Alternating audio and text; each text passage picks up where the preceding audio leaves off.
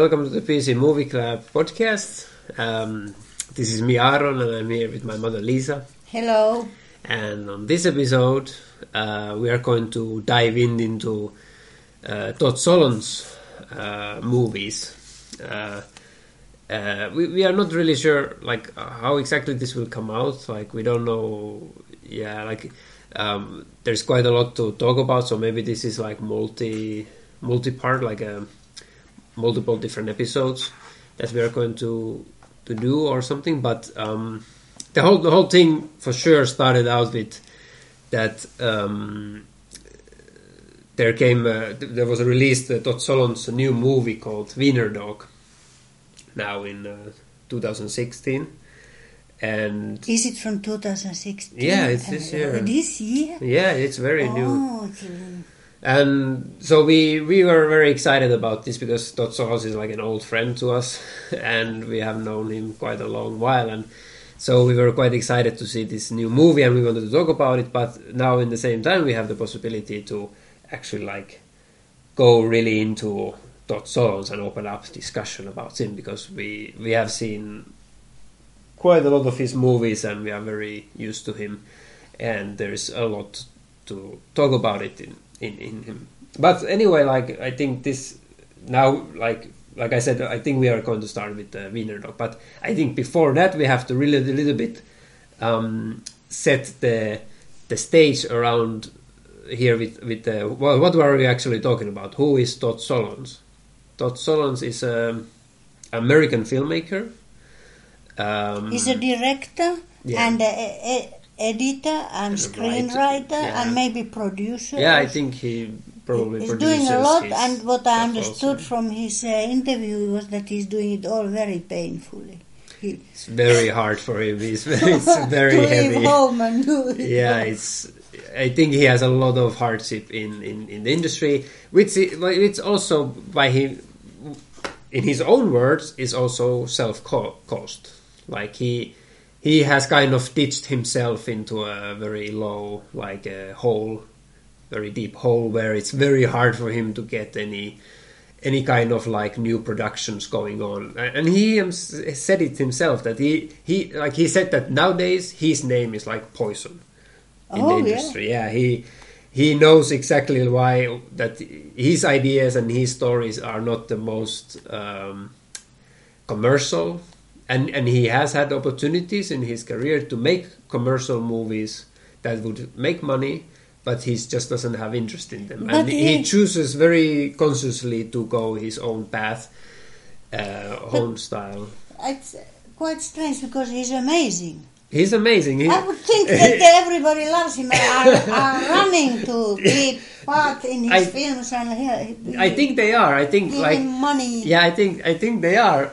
Well, not give him money. That's the hard thing for him. Like well, we will go into like about his subjects, which then any listener will understand why exactly it's hard for him to get money. But he does get scripts and he does get opportunities to do stuff. He's just not interested in doing other people's stuff. He's interested in doing his own things. Yeah, that's why. So that's why he's really slowly moving all the time with his own projects as much as he can. Like it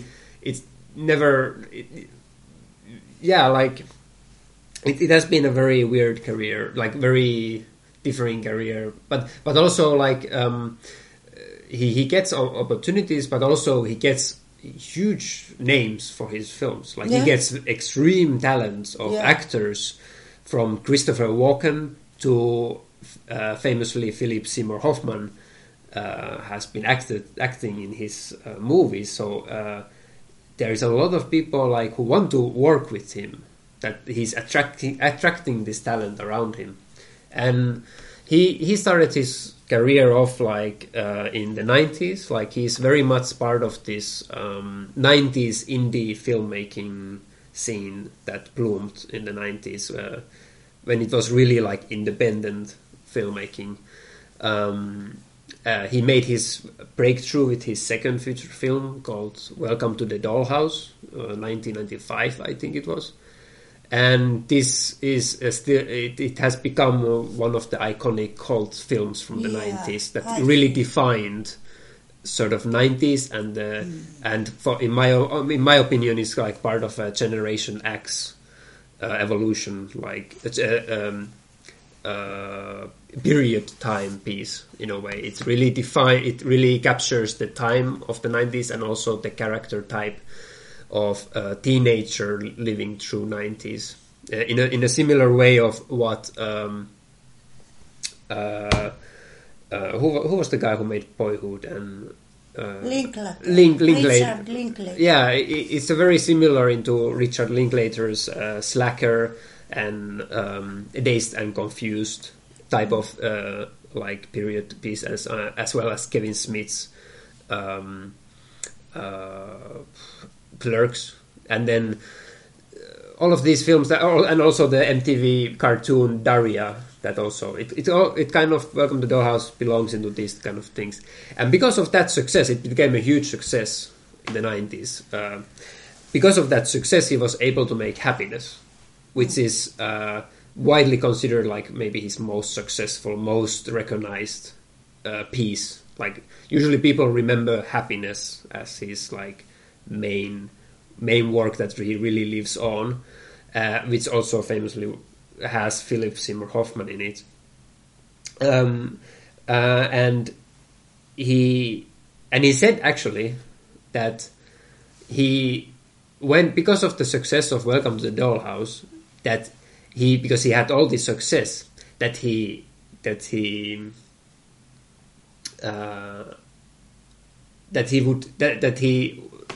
he had a lot of opportunities after that to make film, that he decided to make a film that he knew that he could never do in any other moment. Yeah, I read so he took the opportunity to make Happiness, and we will go to Happiness later on. Bless God. And he said that he wanted to try how many doors would be open after that in his career, and he deliberately kind of as a test or a challenge shut down a lot of doors because he made Happiness, because Happiness is also one of very hard movie that he really showed his oeuvre, kind of like, this is what I really want to start doing. It's really recommendable what he did. He's wonderful. Yeah, he's very true to his own style and his own voice. And his ideas, he don't sell himself. Yeah, and because of that, because after Happiness, understandably, it became more and more harder for him to continue making movies because of his subject matter, and he then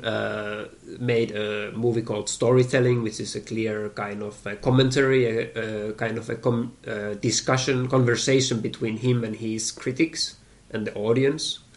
In a way, we will go into that also a little more if you want to. And then he made a movie called Palindromes, and then went on to make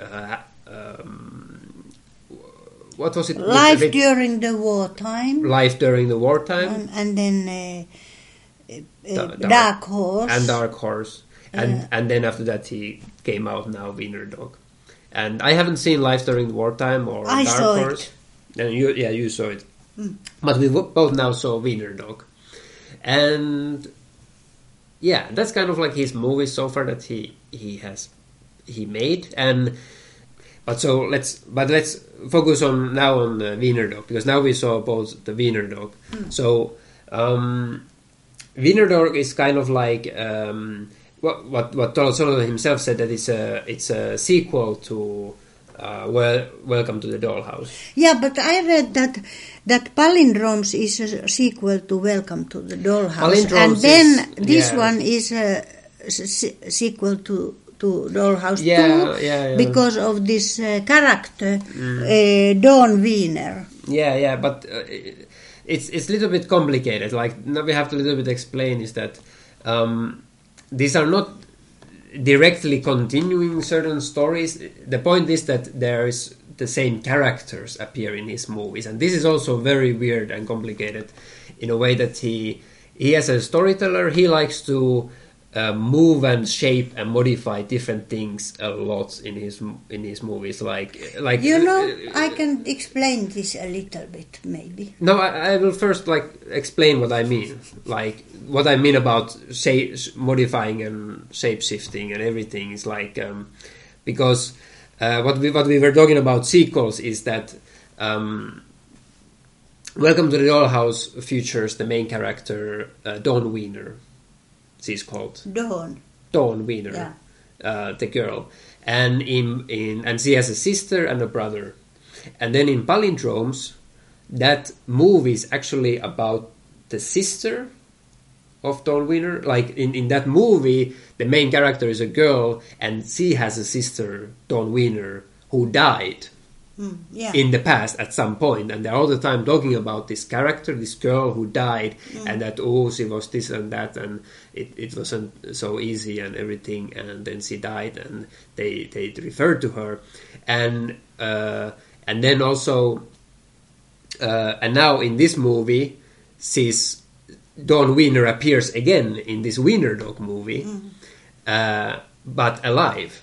She's not dead suddenly, So Todd Solondz basically brought the character back to life because in his own words he said that he wanted to give her a new chance. He wanted to and it's always played by a different actor. Like the original actor was offered to come to in the Wiener Dog, but she didn't come. So it's Greta Gerwig. Yeah, Greta Gerwig, who is brilliant in it. And So this is what I mean is that the sequel is a very loose term in some sense in his movies. It's more about recurring characters and recurring elements, and it's not a direct storyline. There is no real continuity in it.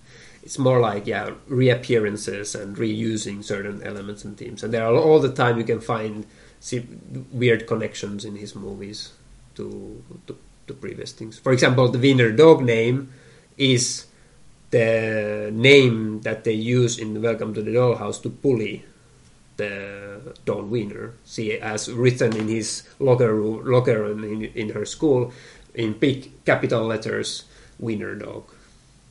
And now Todd Solondz used that name as the whole movie. But yeah, what did you want to say about the sequel? Sorry. I wanted to say about this when you talk about the different characters and all this, because it's very complicated in Todd Solondz. If you start to look at it, you don't get any head or tail out of it. Because they are all, like in Palindromes, they are acted, one person is acted by several different persons. Yeah, that's true. Different races, exactly. Different looking, completely. Ages. Yeah. Suddenly she's adult, I want suddenly to say a comment about that. Okay.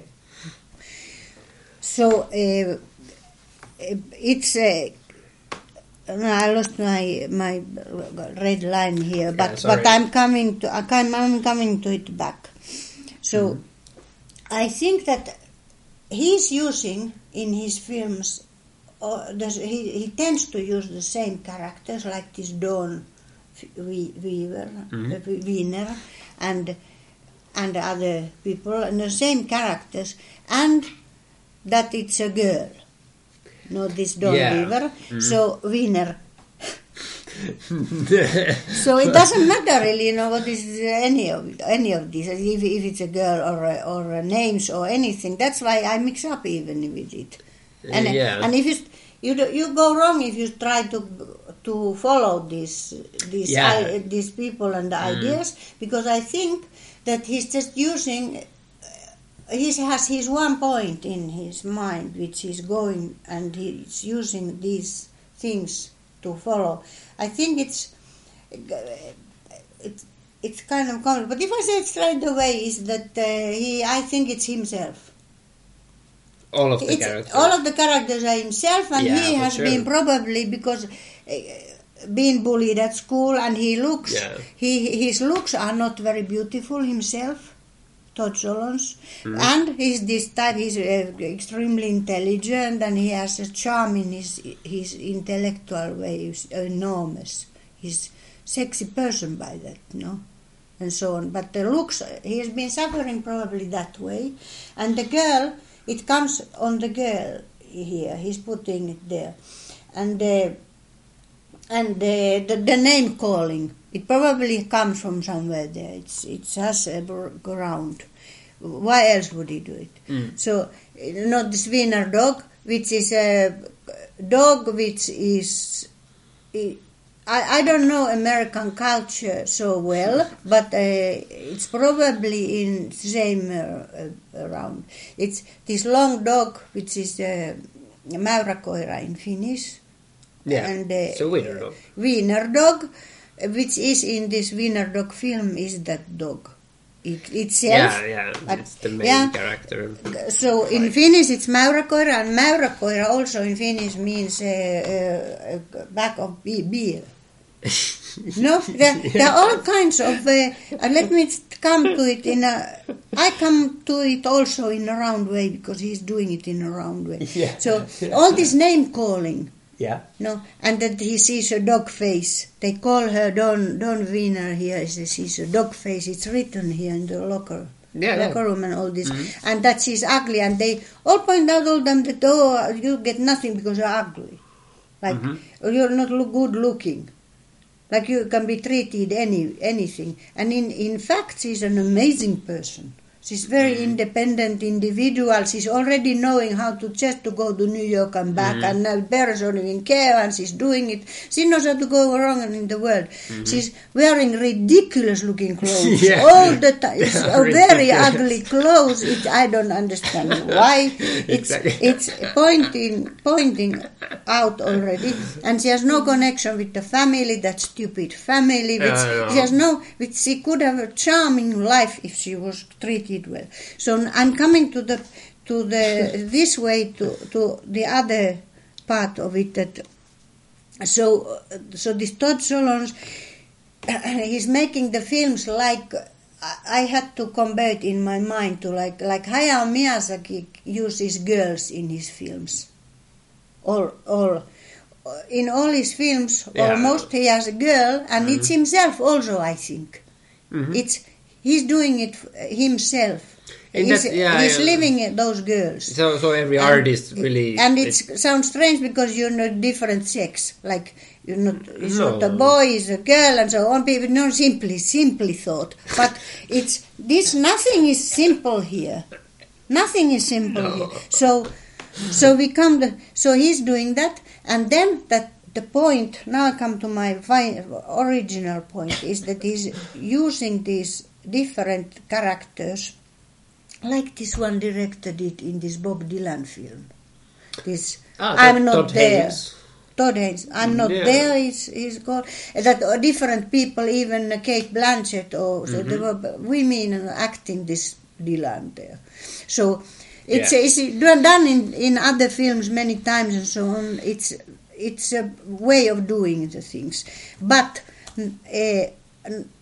to my final point in this moment is that we have seen, and I've seen a long row of Hirokazu Koreeda's films, Japanese director, now lately, which is very recommendable that you see directors the whole production in one time, and then you can learn really amazing things out of all those films. So what Hirokazu Koreeda does in his films, one of the things is that I think they are as intelligent, both Todd Solondz and Hirokazu, amazing. So he's doing that. He's using places, different characters, different films, but the same places. So he's using different characters in one as a person. But Hirokazu Koreeda is using places in a reversal way. Yeah. It's a character in his films, is these places. The same places in different films. Exactly like that. It's wonderful. It's really one of the things he's doing. He's doing hundreds, thousands of things in his films, and one of the things is this. And now to the final point, which I can tell now because you're so eager to hear all this. So, is that I cannot compare Todd Solondz to any other director. In fact, I'm talking about all kinds of films, of course, here, but to any other director than Ingmar Bergman. Bergman.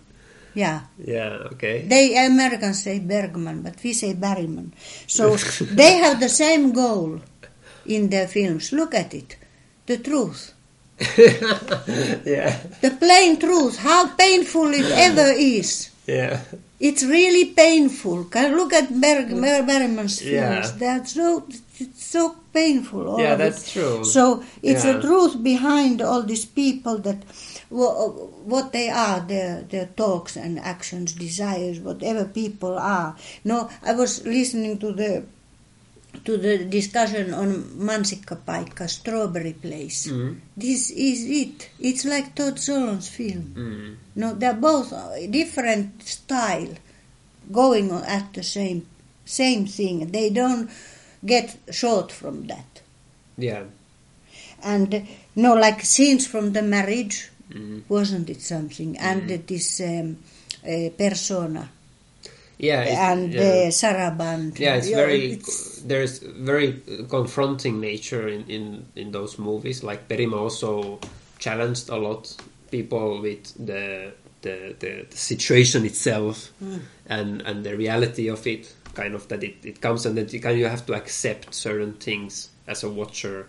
And Todd Solondz himself also been said that the truth is, like, for him very important. Exactly how you concluded it, that he is most concerned that it is the truth that he says, that he's honest and he's truthful, that to him it's no point in if it's right or wrong or good or bad, that if is the movie, does it have a good ending, or a bad ending, or does it mean...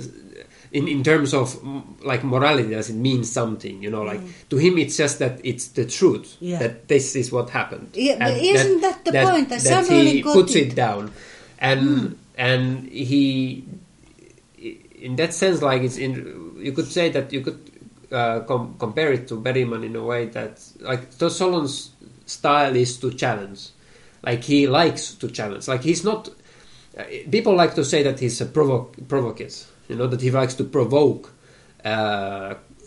deliberately these kind of taboo subjects, because they're very taboo and very hard subjects that he talks about. That he does it intentionally to create a buzz and to create drama and to create this like this style of that people would... Something similar to John Waters or something, that people like start finding him that style just for that... to be provoked just for the sake of being provoked. But to him himself, he doesn't... To him, it's the closest to something that it's provoking deliberately is just for him to be challenging. That he likes to create characters that are very extremely hard to sympathize with in the beginning, or to understand their perspective, like a bully, or a murderer, or a sexual criminal, or that you would never think of empathizing with them. But then he likes to challenge you in a very positive way, in my opinion, to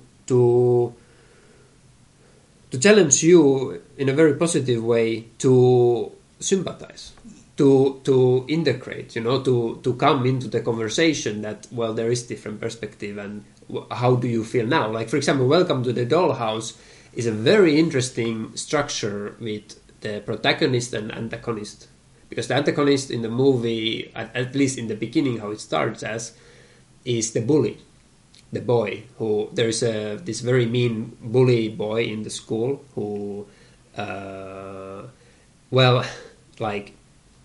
who actually who threatens to rape the Dawn Wiener and everything. Like, it's a very confronting subject matter, like how he bullies it, and Dawn Wiener doesn't really know how to interact with it and everything, and sees the protagonist, of course. And what starts happening weirdly in the movie is that the bully character we start to empathize more and more with him. Like we start to see his perspective and what kind of personality he is. And he starts to open up. And in the end, he's a very open and actually kind, warm-hearted person inside. And he's just troubled. And he has problems. And he doesn't know, like, his life and his family and everything. It's very problematic, his life. And we start to understand the side of the bully, that he's not just a bully, that he's actually a human being. It's a very humanistic way of looking at it. But in the same time, like Solons has this warm-hearted approach to the bully, like humanistic way.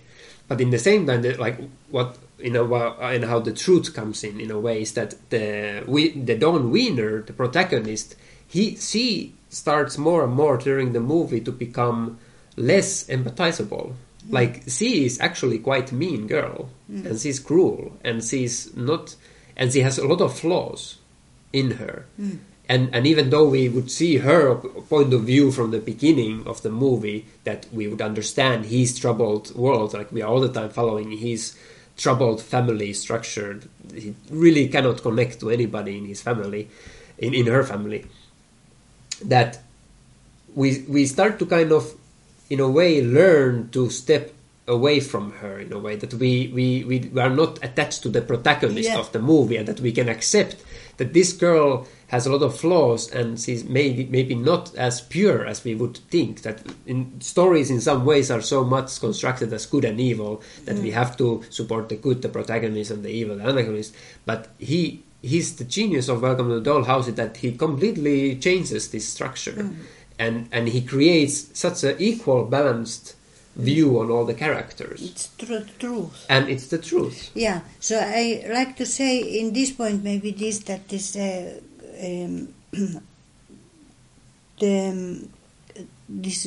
Wiener is a teenage girl who, in that age, the people want to have sex. They are. It's awakening. It's awakening. Yeah. She's 12 years old, they say here, but it already starts. Yeah, it's 12 years in this says that she's 12 in the beginning. It's amazingly mature girl to think that she's only 12. Which I also think is very truthful approach. Like it's part of his challenging to that, because we are looking at her sexual awakening, but she's only 12, so it's for us a little bit hard to kind of confront with this kind of subject matter. That is it, like how can we actually empathize with that? No, but I want to say that exactly in this time when she's the point is here, all the business with what's in her mind is this sex, most of it, and she wants to get laid, and she can't find anybody. Even the rapist won't rape her, and she goes to be raped at 3:00, and she can't be raped because the boy don't know even what rape is, probably, and this terrible boy whom we sympathize in the end. So and so on. So then I compared her to the later. Lately, I saw another film which came now into this year or last year something. It's called the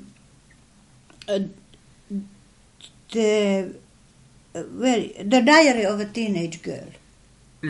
And it's another film completely, but it's by Marielle Heller. It's a woman made, and also it's a book. It's kind of a comic book. So this girl in this is very similar to Dawn Wiener. Is Minnie Götz. She's called Minnie Götz, and by the way, she looks just like Paul Giamatti. The girl? Yeah. This Minnie Götz, this actor, looks just like Paul Giamatti, and he has the same smile. You have to see this film just to see this smile. It says Paul Giamatti smiling. It's a young girl, teenage girl who is writing a diary, and all what she wants is to be laid. So she has luck. She has, in this film, she has luck.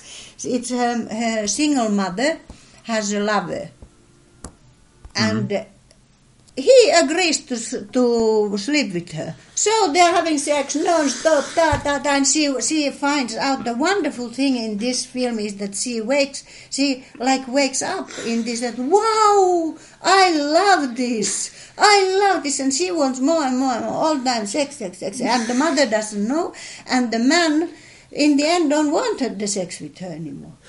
But she goes on with her life, and she becomes, and it shows, it's wonderful. I think it's a very popular film with the film theaters, and everyone loves to see it. Of course we love to see it. When somebody finds her true self so early and goes on to be an independent woman. Clever, just like this Dawn Wiener would be. She would love to be that. That's really like... But it's another way of doing that film completely. Completely. So I don't say, and now this was done in 1995, but all our life, Dawn Wiener would have that. It's a wonderful film, this teenage.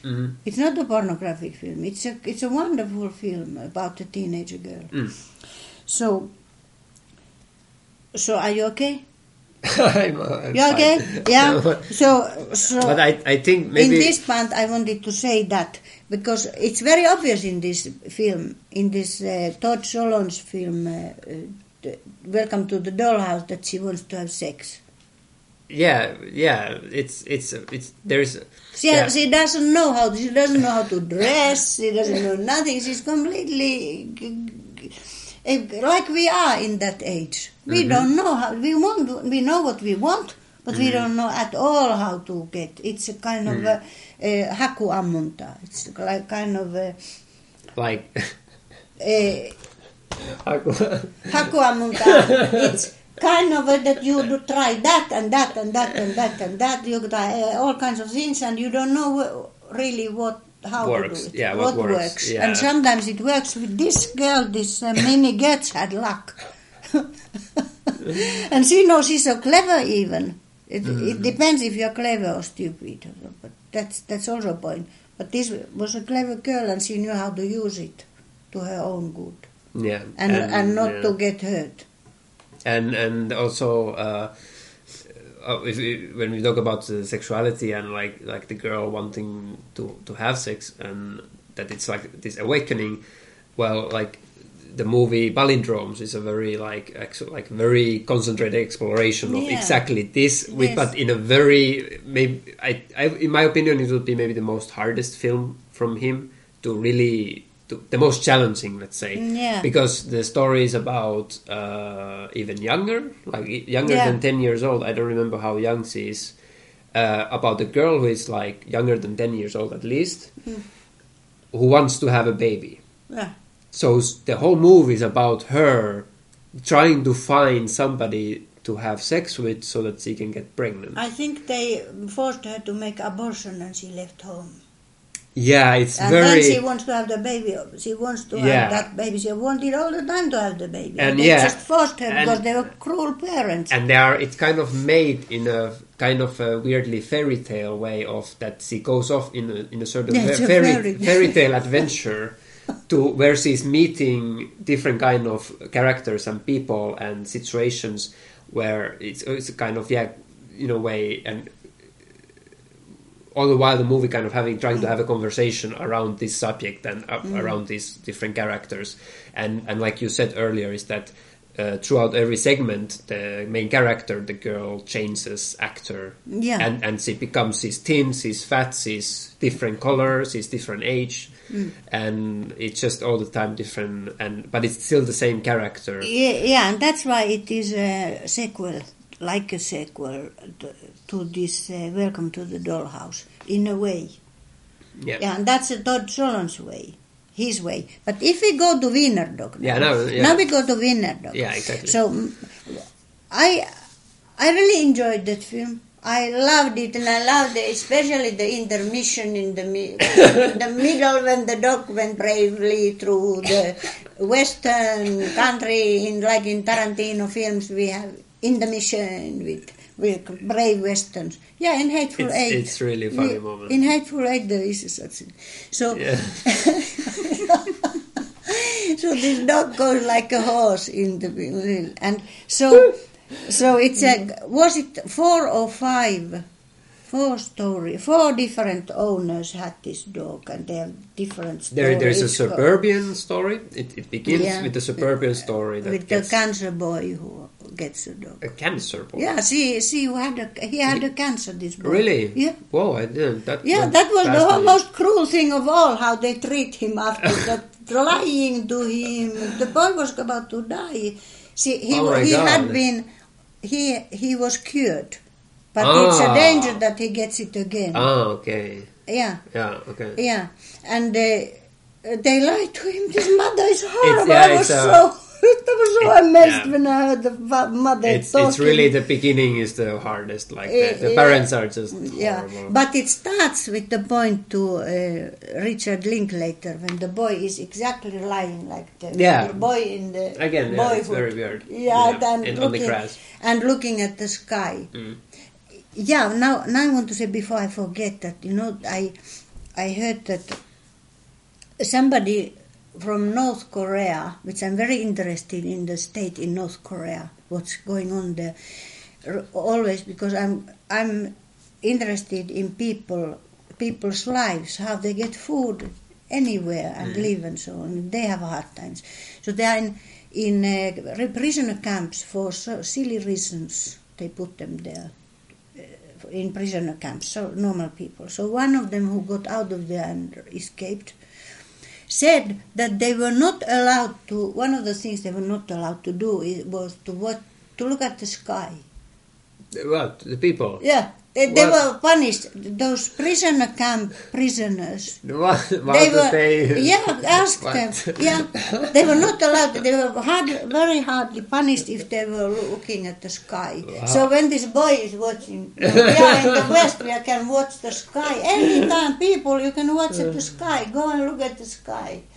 Nobody will punish you for. How do they even control that? In the prison camp they can watch. There are older people whose task is like pointing a gun and watching. Like Jean Valjean in Miserable, or Trump in Shaun the Sheep.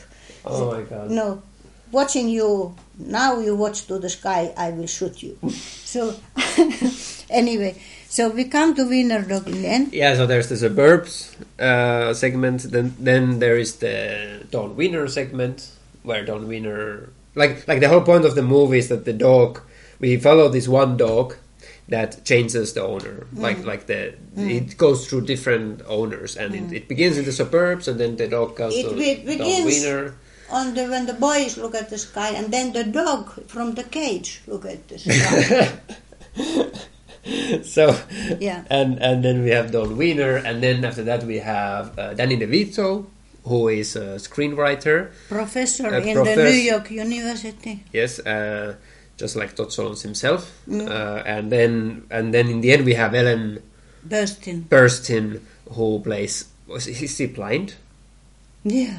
I don't know if she's blind. Yeah, but she can somehow see, but this is very regular to Todd Solondz. Yeah, I don't really understand. Because when you're blind you can see, or you can but it's in the end. It's you really can be blind if you see. There's something magical about that character that happens in the movie, but she's the final. Yeah, the final. Yeah. And so Yeah, so I was very much. I enjoyed the film. It was so funny and so terribly tragic, and it was everything. Really, it's amazing film. Yeah, Todd Solondz himself says oftenly that his movies are sad comedies. So that they are tragic and comedic in the same time. Okay. Yeah. But the people take what they take, and I also take. Always I take what I take. I don't let anybody tell me what. So I thought about this afterwards, because I knew it's an amazing film, and I understood very well the 3 first parts, and I didn't understand anything of the Ellen Burstyn part. In the end, the 4th one, which is making it very interesting, and so on. And I was thinking, what does he really mean with this and everything? And then I came out with all this what I've been talking here. But then one additional thing happened, is that You know, you gave me a plant before you left to Belgium. Yeah. Yeah. Now, by the way, we are here in Finland. Yeah, by the way, yeah, we are together in Finland. Here in Finland, and you can see this plant. It's there. You gave me that plant, and I've been taking care of it very nicely.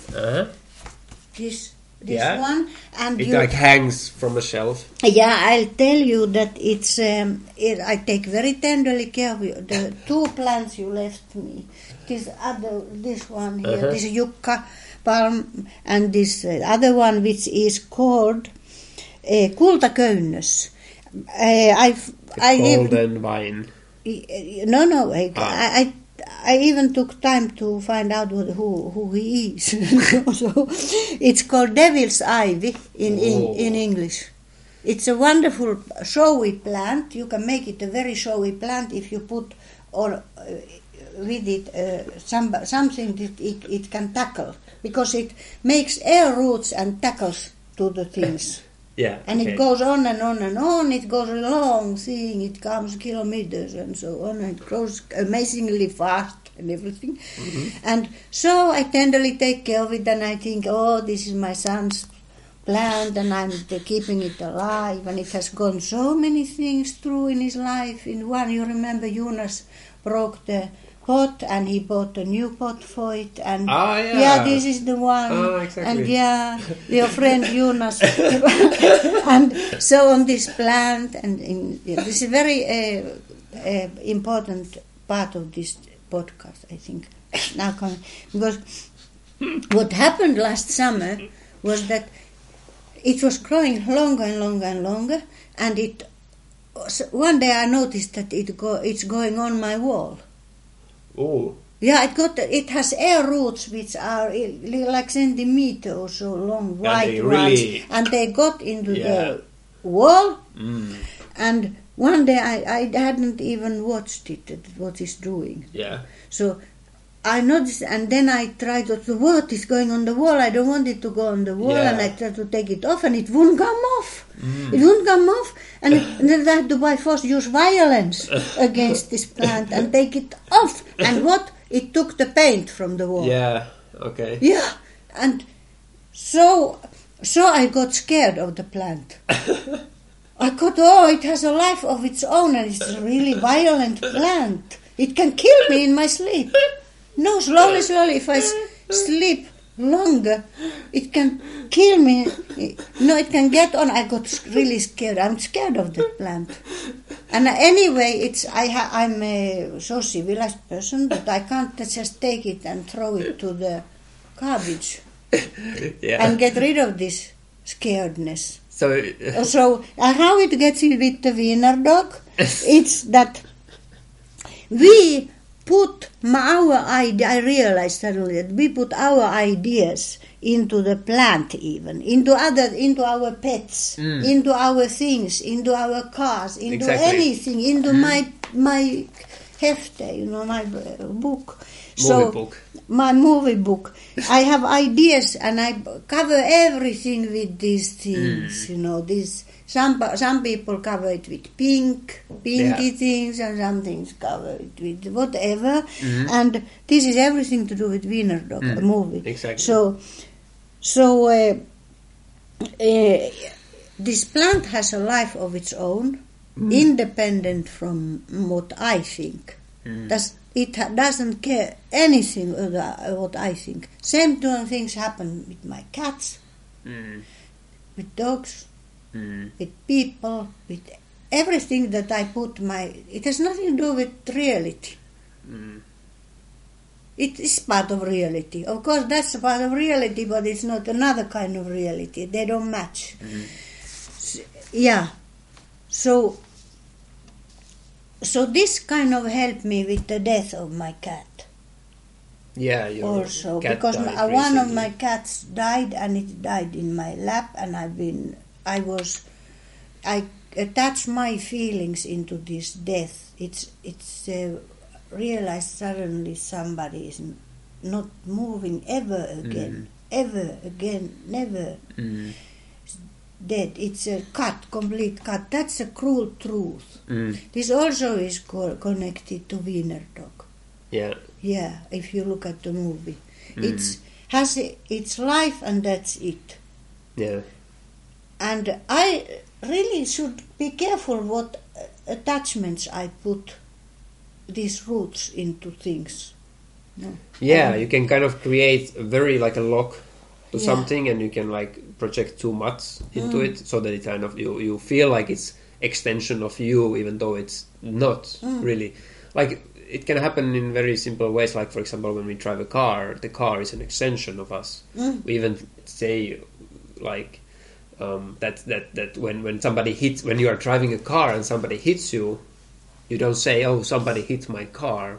You say, "Somebody hit me."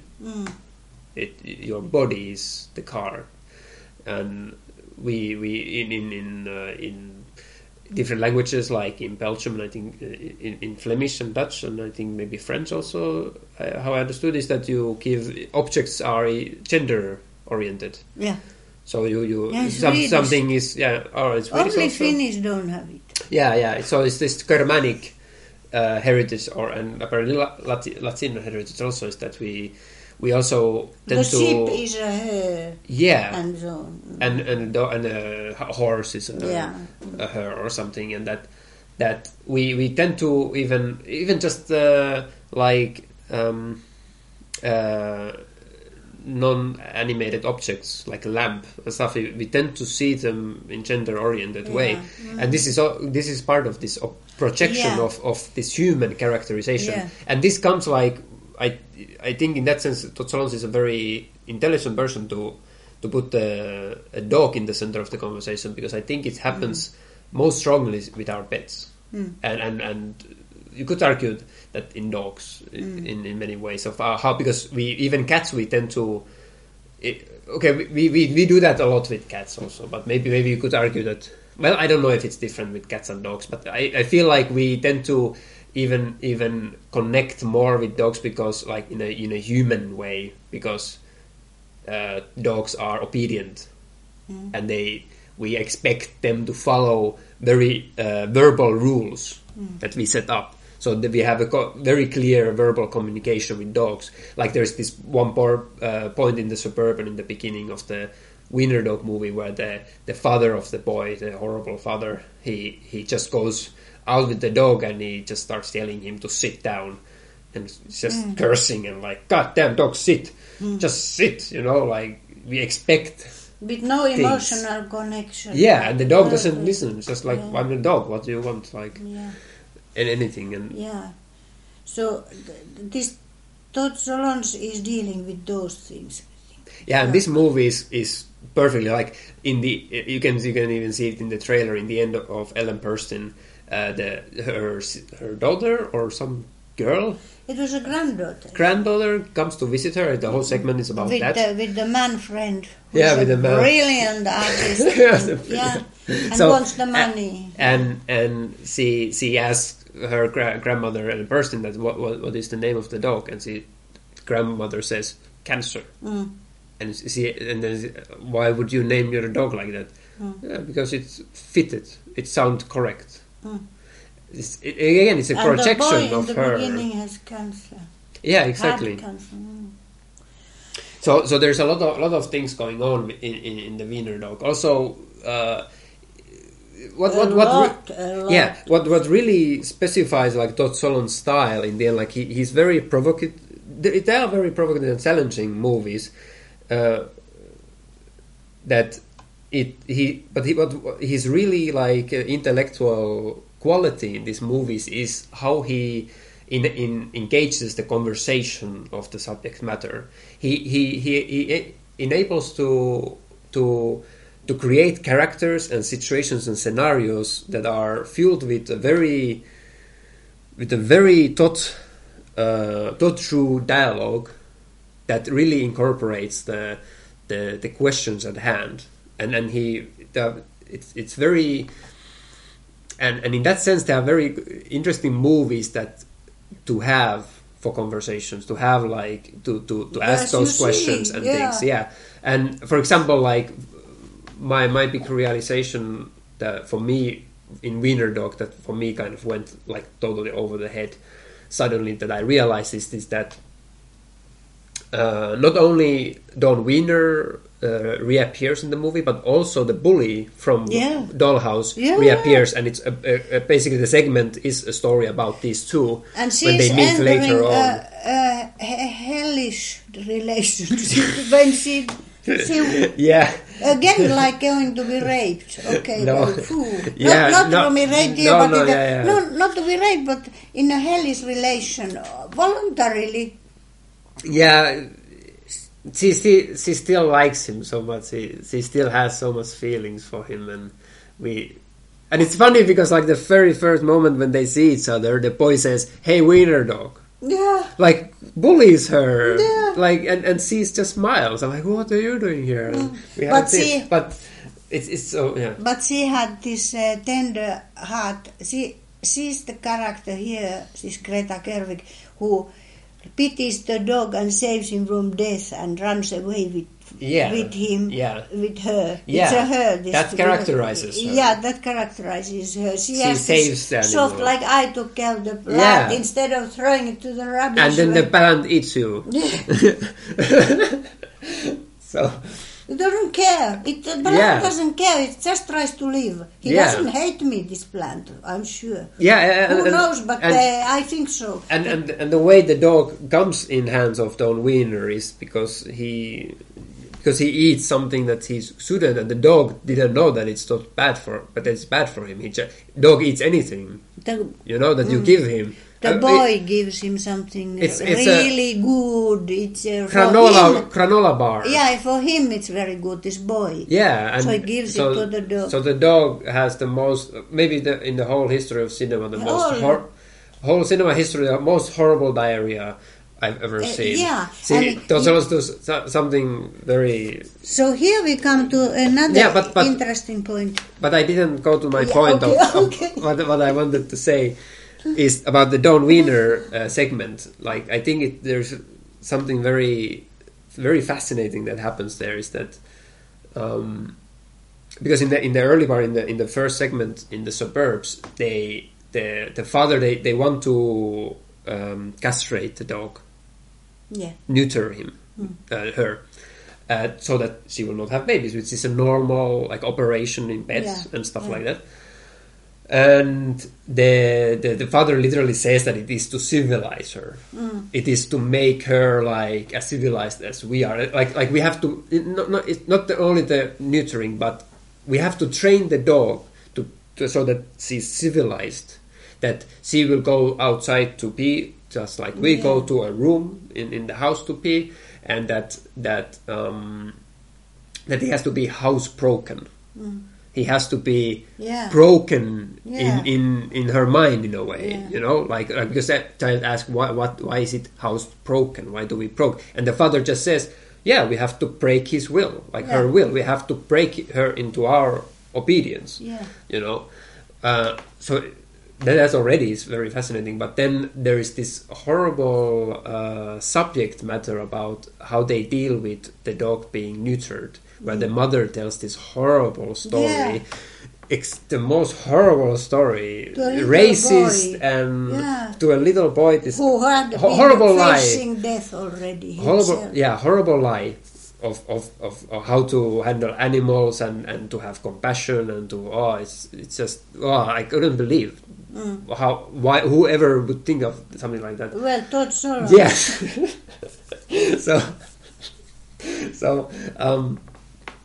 So they have this whole subject of neutering the dog, and the boy is really cannot handle that. He cannot really understand why they are doing it to her and everything, and he tries to let the dog escape, and stuff. Go free, live your life as nature intended, in a way, and stuff like that.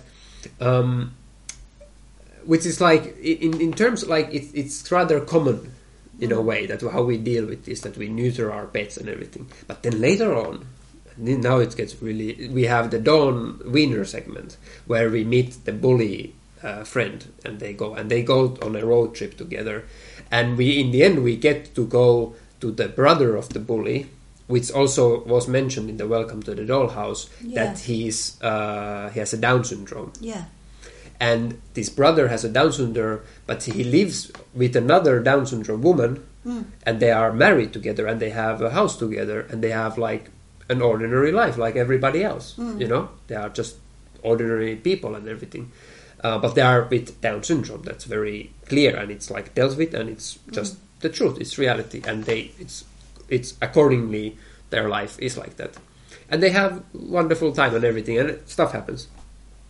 But then they are driving with the car, and Don Wiener asks, "What if they will get a baby?"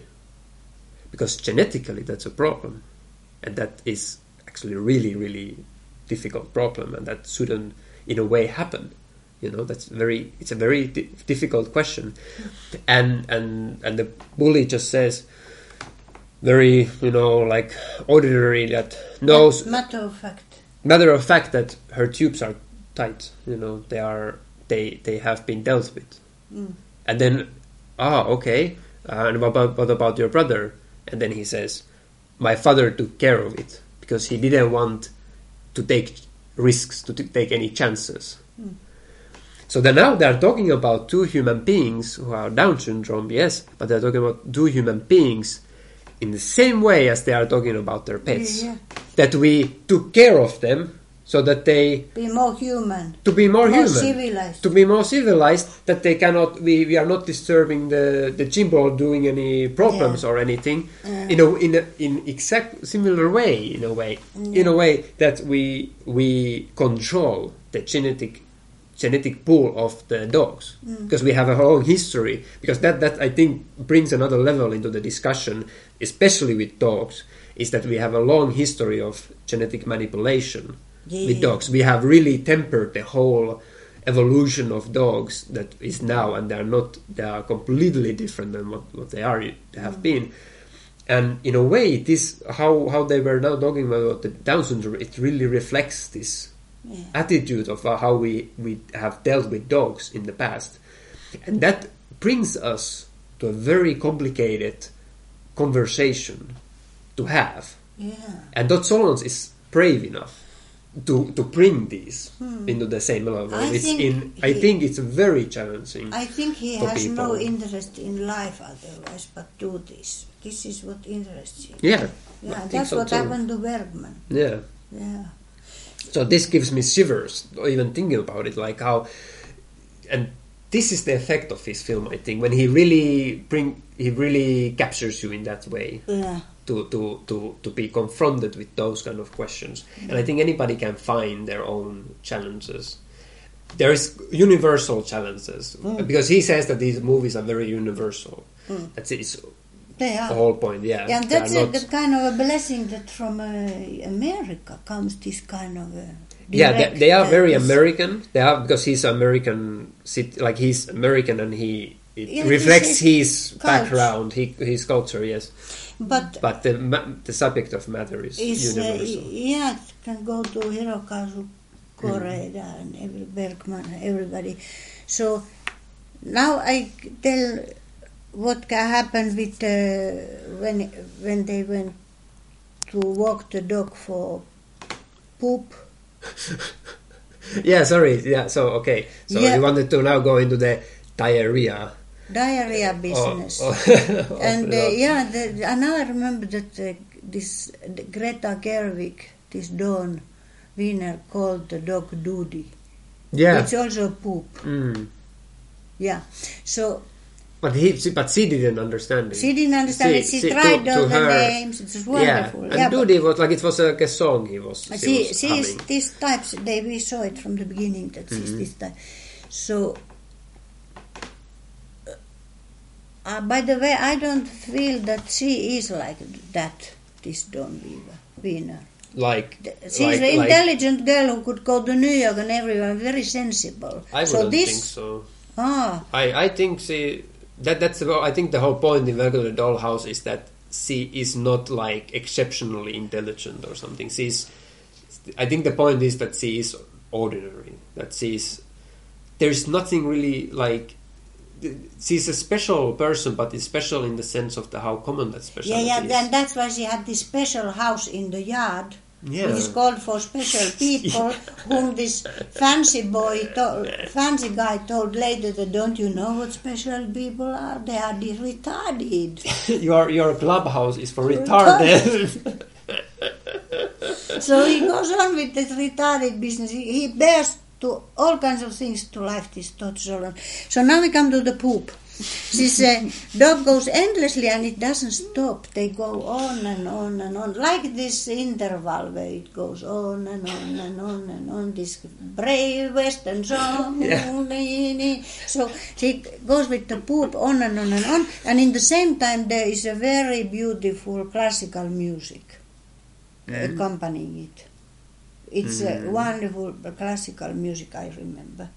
And I think Todd Solondz is using music in that way in his films. When I look at this the Welcome to the Dollhouse, there is a musician there who made all the songs. They have funny songs. Welcome to the Dollhouse, Welcome to the Dollhouse. And then there is this what was it called? This hummingbird anthem. In the end, she's singing in the bass, Hummingbird. It's a silly song, and she's singing it going to the Disneyland because the brother said it's clever to do to your credits. It's better for your future. Yeah, your future. So we are bees. So it's kind of sad. Yeah, it's wonderfully funny songs, and they are done by Jill Wisoff. Jill Wisoff is the one who made them songs, but also the Wiener Dog. Yeah, all those songs which are there, but they're really good songs. They're really good songs. Also in the Welcome to the House, they have this band practice, and they're singing these songs, and they're really funny, really good songs. Really good songs. So they're seriously done, but funny. Yeah. So, but in the other parts, those parts where he wants to point to us the silliness of the things, like also the silliness of maybe all of it, I don't know. So there is Chopin Waltz in A flat, Opus 69, number 1. It's like this. It exaggerates the absurdism of the poop segment in this Wiener Dog. I don't remember which classical music he used it, but here he used. Then he used Tchaikovsky's Nutcracker Suite. Another Tchaikovsky, Swan Lake, and the Solveig's song from Per Gynt, Edvard Grieg, which was conducted by Esa-Pekka Salonen from Finland, the famous, and singer was Barbara Hendricks, very good famous opera singer. So, and Camille Saint-Saëns' Carnival of Animals. There was such classical music, the most sugary, sweet things he could find. Yeah, because the others were completely something else classic, but he took the sugary ones into this to characterize this kind of like in the poop segment. So it emphasizes, and first I thought that why in the world he would make that walk with the poop and to make that music. And then when it goes on and on and on, it's like the one in The Measure of a Man with the organ music when somebody is dead. Till the end, you go and you don't give up. It felt the same. Oh, it was really kind of exhausting. Exhausting, It's like we want to cut it out as quick as possible, but no, he leads us along with it, like to the end. So, you understand my point of the music he's using? It's very special. Yeah. He has very also very special type of using of music. He often uses classical music in usually in the title sequences. It's always this kind of cursive font, and then a very classical, and it's very like this la la la la la. Yeah, it's sugary things. Very sugary. He takes especially the sugary things which you don't really want to listen, because they are wonderful classical music otherwise. So the whole world is full of it. Yeah. So he takes this one lake and. But he but it's not like one type of music. Like he uses like you said there's these wonderful songs that he has made.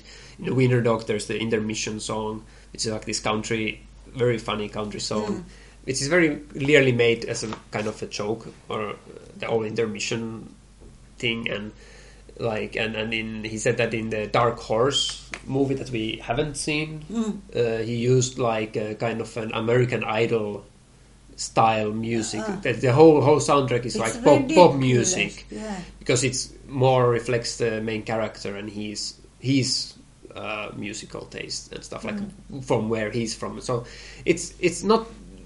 You could see in Todd Solondz you can see a lot of patterns and a lot of over and a lot of these things, but he himself tries to maintain that he just does it because he just felt like that, and like he doesn't want to make it into a thing that's his style in a way, that he just does things that he's interested in.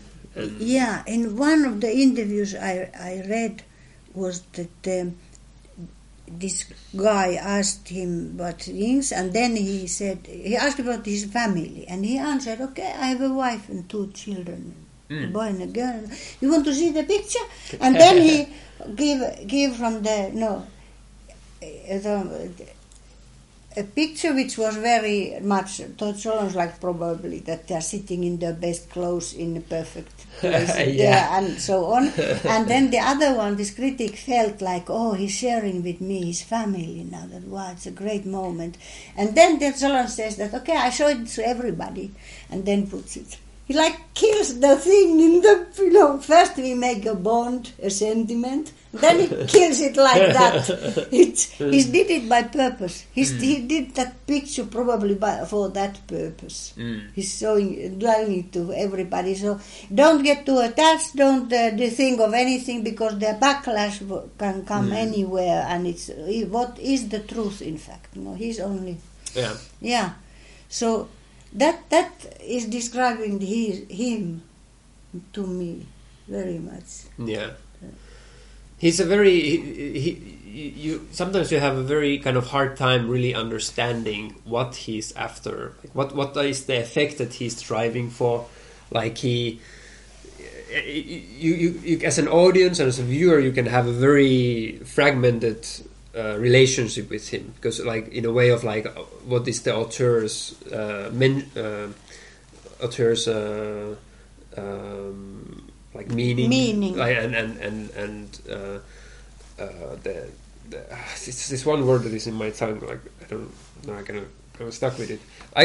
The meaning of what he's trying to say, and because for example Palindromes is a very good example of this, like, and also the whole point of like what he says, that they are sad comedies in a way, his movies, that they are to him he felt like that it's not really that a matter if you want to laugh or if you want to cry or you want to hate it or something. It's all good. Like it's very individual, how you experience the movie. That he's not meant it to be viewed as one way. Like he accepts that everybody can have a different kind of experience with the movie, and he's more interested in that, and that.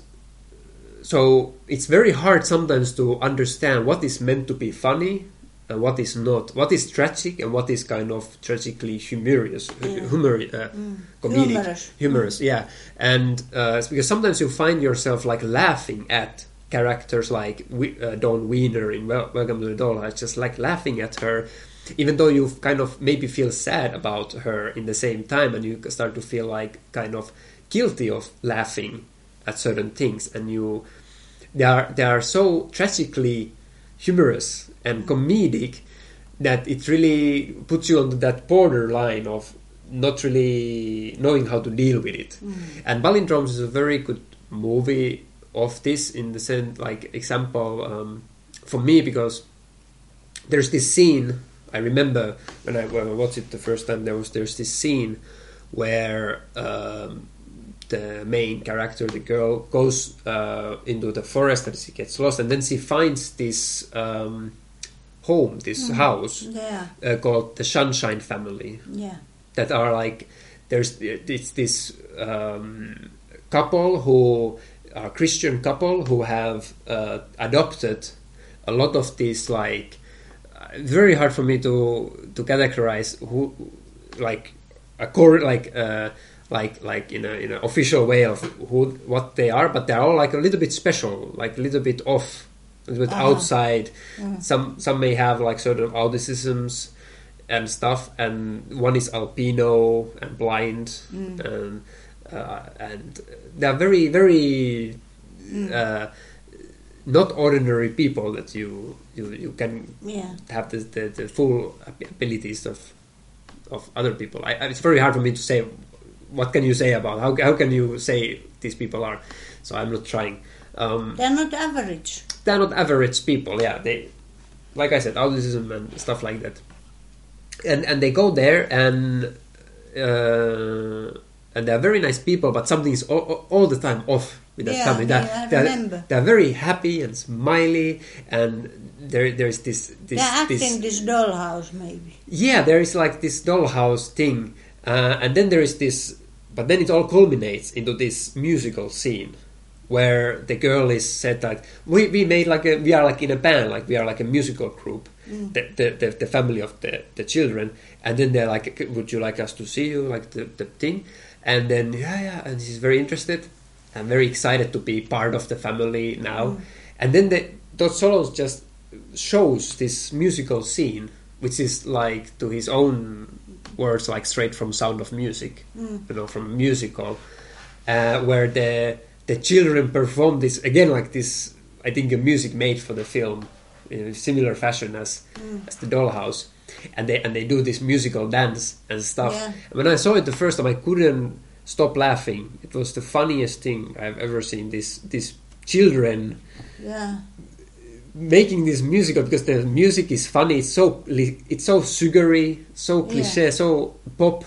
It's the most popish thing, and there's this Christian atmosphere on top of that. So everything about it kind of suggested a humorous take, that it's kind of a joke, like in some like South Park way or something, and observational like humor or something, and I felt like it was funny. But then I read afterwards from Todd Solondz, like, about the production of the film, that he was delighted about these children. He loved these children, and he said that during the whole filming, it was the best moment of the production was to see these children so happy to perform the musical scene. And there was and I kind of read that, I understood that there was like no intention of it being a joke at all. It was totally honest, totally, really honest, truthful representation of just a warm-hearted musical in the middle of his film, and I couldn't. I couldn't understand it that way. So even though he thinks something, like, he often thinks like, in this way, it's very hard to say what is really meant to laugh and what not, and it's kind of really up to you in how you naturally react to it. That's it. And that's very, very nice. And also another thing about palindromes, sorry that I go along a little bit, is that because the palindromes, like we said, that the actor changes throughout the movie. Most of the American audience didn't understand this, and it was very... the film? Yeah, they didn't understand that it was the same character. It was too abstract, too weird. And for me also, when I first saw it, it was like, what is this movie about? And it was very hard to piece it together. And it was a commercial failure. It was taken very badly, and it's even now it's not, critics don't like that movie at all, and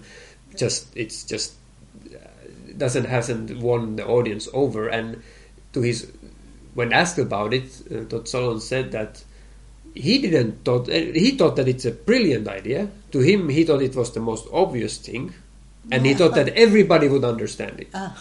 And this is often with his movies, that he makes this like Happiness and Welcome to the Dollhouse and Palindromes and Wiener Dog, and he makes them in the idea that this is going to be the most commercially successful film everybody will like it, and that it's the most obvious and most nicest thing that he can do, and he just kind of doesn't realize it like he understands that it's a very limited audience in the end, but that he doesn't really see the taboo nature of it, the controversial element in his films. To him, they are normal films. Like, he doesn't think, and it's the whole buzz and the whole image of Todd Solondz is more created of his audience, because the audience really reacted so extraordinarily to his films. Like, he kind of were able to pop a bubble in the society, in the people's mind. In a way, he was able to tag in where people really reacted, and he's able to continue this very challenging method of trying to evolve conversation. So in this Wiener Dog film, he succeeds in the thing he didn't succeed in Palindromes, too, that people understand that this is the character going. It's a very character going through all this. It's a very simple. And in fact, it's this girl, the Wiener Dog, he's still thinking about, going around himself. Yeah. What I think. So now I think one more thing that was to talk about is this Ellen Burstyn. So I didn't understand anything of it. That was something. Of course, I saw it, and the little girls who appeared, she herself there, no, and. Okay, yeah, this kind of goes into I don't know if it's actually spoiling the segment or something. But the end, we don't say anything about. That's for sure. But okay, because it has to be. There is a moment when Ellen Burstyn sees girls that are herself in different multi-dimensional possibilities of what she could have become in life. Very beautiful and dressed up and everything, and not exactly the same. They are all exactly the same. They are all. There is no difference with these girls. I remember them. It's the same actress. It's exactly the same in same outfit. And she herself is a failure. Looks how it looks like, even blind or not blind. Or my analysis, my theory about what is it about is in the simplest ways about mortality. Of course, because I think she's at the end of her life. I think maybe she died at that moment, like that it was like the angel of death kind of who came. But that was even not clear. No. It's a magical realism. It transforms the scene into a more magical reality, where it's kind of maybe her death, her confrontation with death is represented through a symbolical scene, kind of a Kurosawa type or Bergman type of like magical realism, and the death comes. Yeah, and you are transformed into your memories or something. It's very simple, but then she's approached by one girl first, who says that it's her at a certain age, and that she had all the potential in the world to become anything, and then the girl represents all the different kind of possibilities with what she could have been. She says that this girl represents the girl that would have been confident to herself. This is the girl that chose the different career path. This is the girl, but they're all the same. There's no difference in them, and it doesn't show them in their old age. It's the young same girl, in a way of like when you are in that age, in the beginning of life, you have all the possibilities, and in the end, you have concluded into one possibility. And in a way, I feel like there is certain nihilism in that. In a way, Todd Solondz proposes it, certain sadness, because it says that even though you have, because he clearly says that these are the girls that chose those different paths, but they're no different. So in a way, there's no point. There is no difference in your choices, and in a way, this is a very hard confrontation for the person. So, she cannot handle that. She cannot handle this. It's very cruel. Yeah. So no, Exactly. Yeah. So the clearer you couldn't have said it than he said it there, this Todd Solondz, and I didn't understand it. Now I understand it. Of course, it's like that.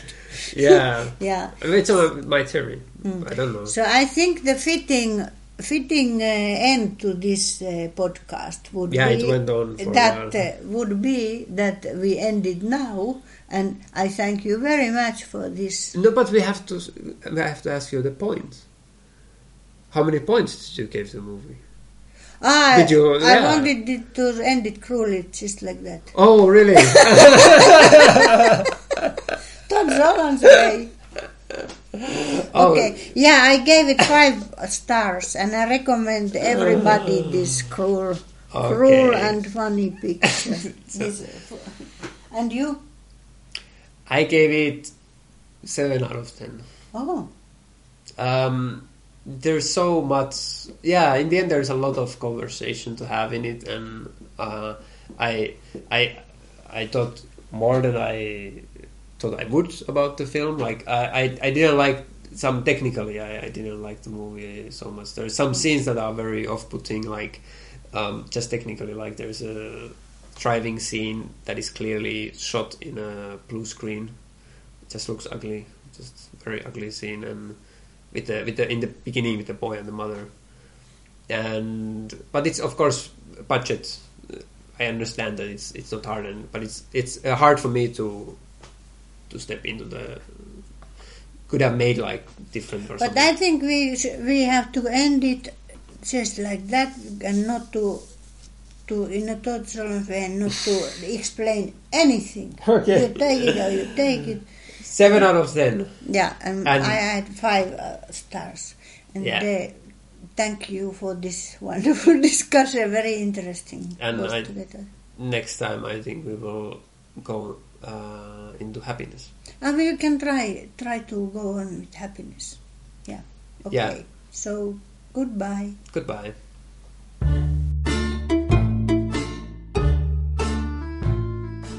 Hi, it's me, Aaron, the co-host of PC Movie Club, the movie podcast that I do with my mother Lisa. Just a couple of words here at the end of the episode. If you want to learn more about our podcast, you can go to our website, pcmovieclub.com, and look up more content about our episodes. For example, those who have heard like an interesting title or something that we name drop during our discussion, we try to do like kind of a summarized list of all the movies and books and TV series and other things that we have talked about in our topics. So just in case somebody missed like something interesting that they want to look up later.